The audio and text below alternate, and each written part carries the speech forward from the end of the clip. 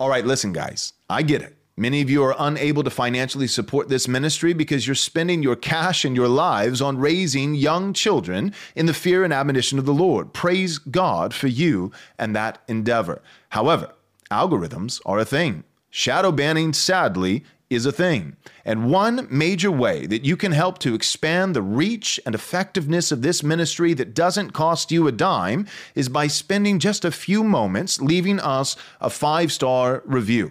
Also, perhaps even more effective than that, you can share our podcast with a friend. We hope you'll take the time to do so. Thank you so much. God bless.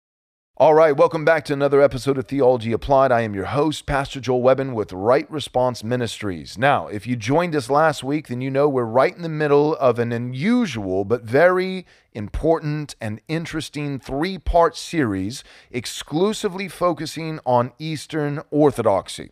Part 1 last week was focusing on 3 deadly heresies committed by Eastern Orthodoxy. Today, we're focusing on what's the difference between Eastern Orthodoxy and Roman Catholicism. That's part 2. What's the difference between Eastern Orthodoxy and Roman Catholicism? Many similarities, both very dangerous with certain heresies, but there are distinctions nonetheless. Protestants need to be informed and understand what these distinctions are. That's part 2. That's the episode you're watching right now. If you stick with us in this journey, next week will be the final and 3rd part of this mini-series, where we'll focus on 3 of the primary reasons that certain Protestants, just in the last few recent years, have switched teams, so to speak, from Protestant Reformed doctrine over to Eastern Orthodoxy. So, part 1, last week, 3 deadly heresies committed by Eastern Orthodoxy. This week, part 2, the difference between EO and Roman Catholicism. Next week, 3 of the primary reasons why Protestants keep gravitating towards the catnip of Eastern Orthodoxy, which is important for us to be aware of. That'll be next week, but today we focus on EO versus Roman Catholicism. Whoa, you're going to want to hear this. Our next 2 conferences are coming up quick. We've got first our fall conference. This is November 11th and 12th. That's a full day Saturday and a holdover for the Lord's Day, November 12th. Who's speaking at this conference? Well, we've got Jared Longshore and Chris Wiley and yours truly, Pastor Joel Webbon. What's the title? The title is The Household and the War for the Cosmos. Now, I know you're thinking, wait a second, you can't use that title, Joel. That's the title for Chris Wiley's book. Well, I can use it because he's going to be there speaking and he gave me his permission. We're going to be talking about the household as the basic building block for pushing back the kingdom of darkness in this world. We're going to be talking about biblical patriarchy. We're going to be talking about marriage and parenting, how to keep your kids, how to shape and form them like straight arrows, like sharp arrows that do damage to the kingdom of darkness, training our children in the fear and admonition of the Lord. A full day on Saturday, November 11th, and then holding Jared Longshore over for the Lord's Day, November 12th, to preach at my church, Covenant Bible Church in Central Texas. You can register at the early bird rate, which will not last long, but you can register at the early bird rate today by going to rightresponseconference.com. Again, that's rightresponseconference.com. Now, our second conference is our spring conference. This is Friday, Saturday, and Sunday, March 1st, 2nd, and 3rd. The title for this conference, Blueprints for Christendom 2.0. Blueprints for Christendom 2.0. We don't want to revert back to Christendom 1.0, although it would certainly be a whole lot better than the clown world that we're currently living in. But we recognize, despite the phenomenal features of a prior Christendom, there were certain bugs that we'd like to see worked out. So we're not going back. We are pushing forward to Christendom 2.0. We believe that the blueprints are 7 doctrines for ruling the world righteously. What are these 7 doctrines? Well, it's Reformed confessionalism, it's covenant theology, it's biblical patriarchy, it's presuppositionalism and Kuyperianism, and general equity theonomy and hopeful eschatology, postmillennialism. Who's going to be teaching us on these doctrines? Voldemort, he who must not be named, Pastor Douglas Wilson himself. You also got Mr. Brighthearth, Mr. King's Hall, Mr. Haunted Cosmos, Pastor Brian Sauvé. And we also have Dr. Joseph Boot, and of course, yours truly, Pastor Joel Webbon. We'll be doing 7 primary lectures as well as 2 90-minute panels with all the speakers together, and we'll likely add a couple more speakers along the way. Again, that's March 1st, 2nd, and 3rd, Friday, Saturday, and Sunday. It's Blueprints for Christendom 2.0. We've got the early bird rate going right now, but it will run out quickly. So go to rightresponseconference.com, rightresponseconference.com to register today. Applying God's Word to every aspect of life. This is Theology Applied. Now kind of moving to the second half, wanting to compare and contrast, EO with Roman Catholicism, everything that you're saying is pretty much the same as Rome. Like the different, so Rome is going to have, carved images. Whereas my understanding is Eastern Orthodoxy is going to say a graven image, that's where we draw the line, but we just kiss and worship paintings, like 2D idolatry, we're down, but 3D idolatry, now that's real idolatry. Like other than that, introducing works into the equation with faith for salvation, introducing, authority of tradition as an equal, infallible authority to Scripture, denying sola scriptura, all in regards to those kinds of things. Eastern Orthodoxy and Roman Catholicism sounds very similar. But one question that I've had that I just not super familiar with is Rome has a pope. What do the Orthodox have? What's their pope? Well, they don't have a pope, even though the ecumenical patriarch would like to be a pope. And so some people are very frustrated and annoyed with him politically because he'll sometimes act unilaterally as though he were a pope. But really, usually the authority is invested or seen as invested in synodality or conciliarity, which is a fancy word to say the councils. Okay. So when the church comes together in these 7 ecumenical councils, that's the voice of the Holy Spirit speaking through the church. But when you have these kind of like Anglican convert people into, or Episcopalian converts into Eastern Orthodoxy, a lot of Episcopalians will have kind of like a romantic appreciation of the 7 ecumenical councils. And so they'll kind of like swallow the 7th Ecumenical Council sometimes in a way. Well, actually, let me back up. They'll enter into Eastern Orthodoxy and kind of give like a certain grandeur to the 7 Ecumenical Councils that the Eastern Orthodox Church indigenously doesn't really have. They continued to meet in councils. And so the council in 1672 is a completely binding council. It wasn't one of the 7 ecumenical councils, but it came up later in the 17th century and was accepted by all of the Eastern Orthodox Church, and so therefore it's binding. So just as much as the 7. Say that again. It's just as binding as the 7. Yeah, it couldn't be less than binding because the Eastern Orthodox Church can never fail.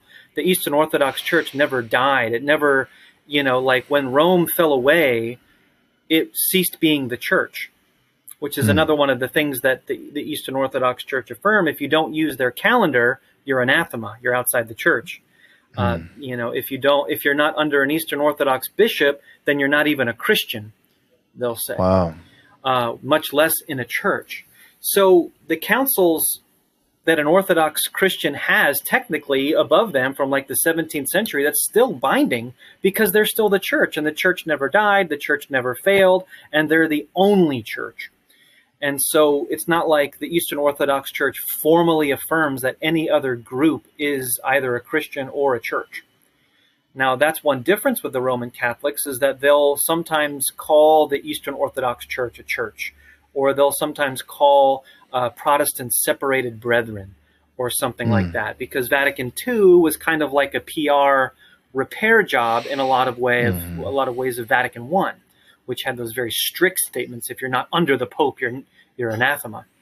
Right. Right. So Vatican II kind of backtracked that, and then they used Cardinal Henry Newman and his doctrine of development to kind of like give the theological impetus, to Vatican II's shifting of their weight, so to speak, the shift of gravity. But the Eastern Orthodox Church has always thought of themselves as the only church.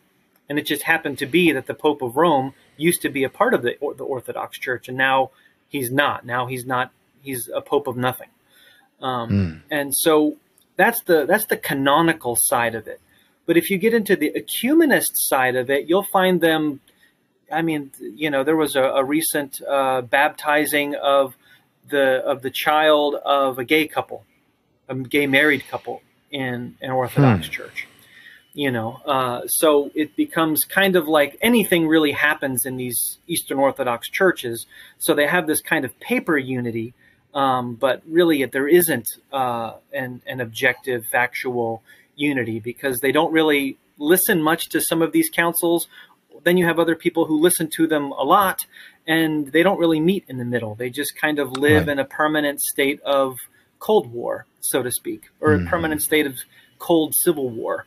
And you have that kind of manifest today between the Russian Orthodox Patriarch and the Greek Orthodox Patriarch. They're not in communion right now, the Russians and the Greeks. And so which one's the true Orthodox Church? Well, they haven't figured it out yet. Right. That's similar to Rome in the sense that, at one point within Roman Catholicism history, there were 3 popes simultaneously. It's like, well, did we get the right one? Because with this, this whole papal succession, if we missed it, then we've been off on our popes for, hundreds of years. We went with the wrong line. So I think I like what you said earlier, just to backtrack a little bit. I think that's one of the primary deceptions, is that both with Rome and Eastern Orthodoxy, they like to present this united front. Like, we have always been the same for 2,000 years, no changes whatsoever, and we're completely unified. Yeah. This streamlined, united front on all of our, and with paper, it's there. But, I can speak more to Roman Catholicism than I can Eastern Orthodoxy. But within Roman Catholicism, I mean, it's just, it depends what the Pope ate last night and how he's feeling when he wakes up in the morning. What, who knows what's going to come out of his mouth. Rampant contradictions. And then you go to each individual bishop and down to each different individual parish and priest.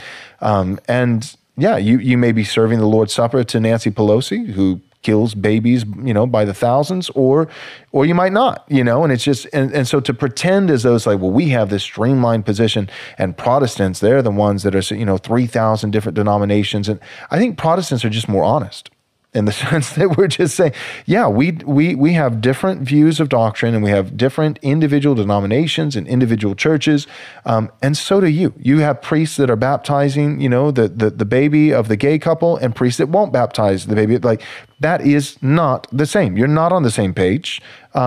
We just say we're not on the same page. All right, welcome back to another episode of Theology Applied. I am your host, Pastor Joel Webbon with Right Response Ministries. Now, if you joined us last week, then you know we're right in the middle of an unusual but very important and interesting 3-part series exclusively focusing on Eastern Orthodoxy.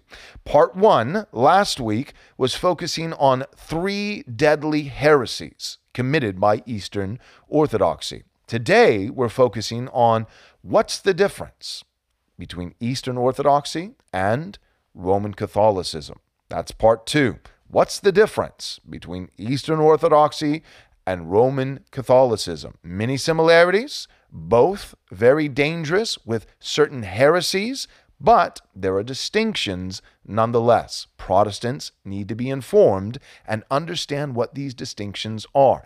That's part 2. That's the episode you're watching right now. If you stick with us in this journey, next week will be the final and third part of this mini-series, where we'll focus on 3 of the primary reasons that certain Protestants, just in the last few recent years, have switched teams, so to speak, from Protestant Reformed doctrine over to Eastern Orthodoxy. So, part 1, last week, 3 deadly heresies committed by Eastern Orthodoxy.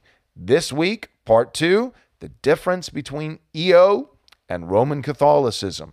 Next week, 3 of the primary reasons why Protestants keep gravitating towards the catnip of Eastern Orthodoxy, which is important for us to be aware of. That'll be next week, but today we focus on EO versus... Can I be frank with you for just a second, right here at the end?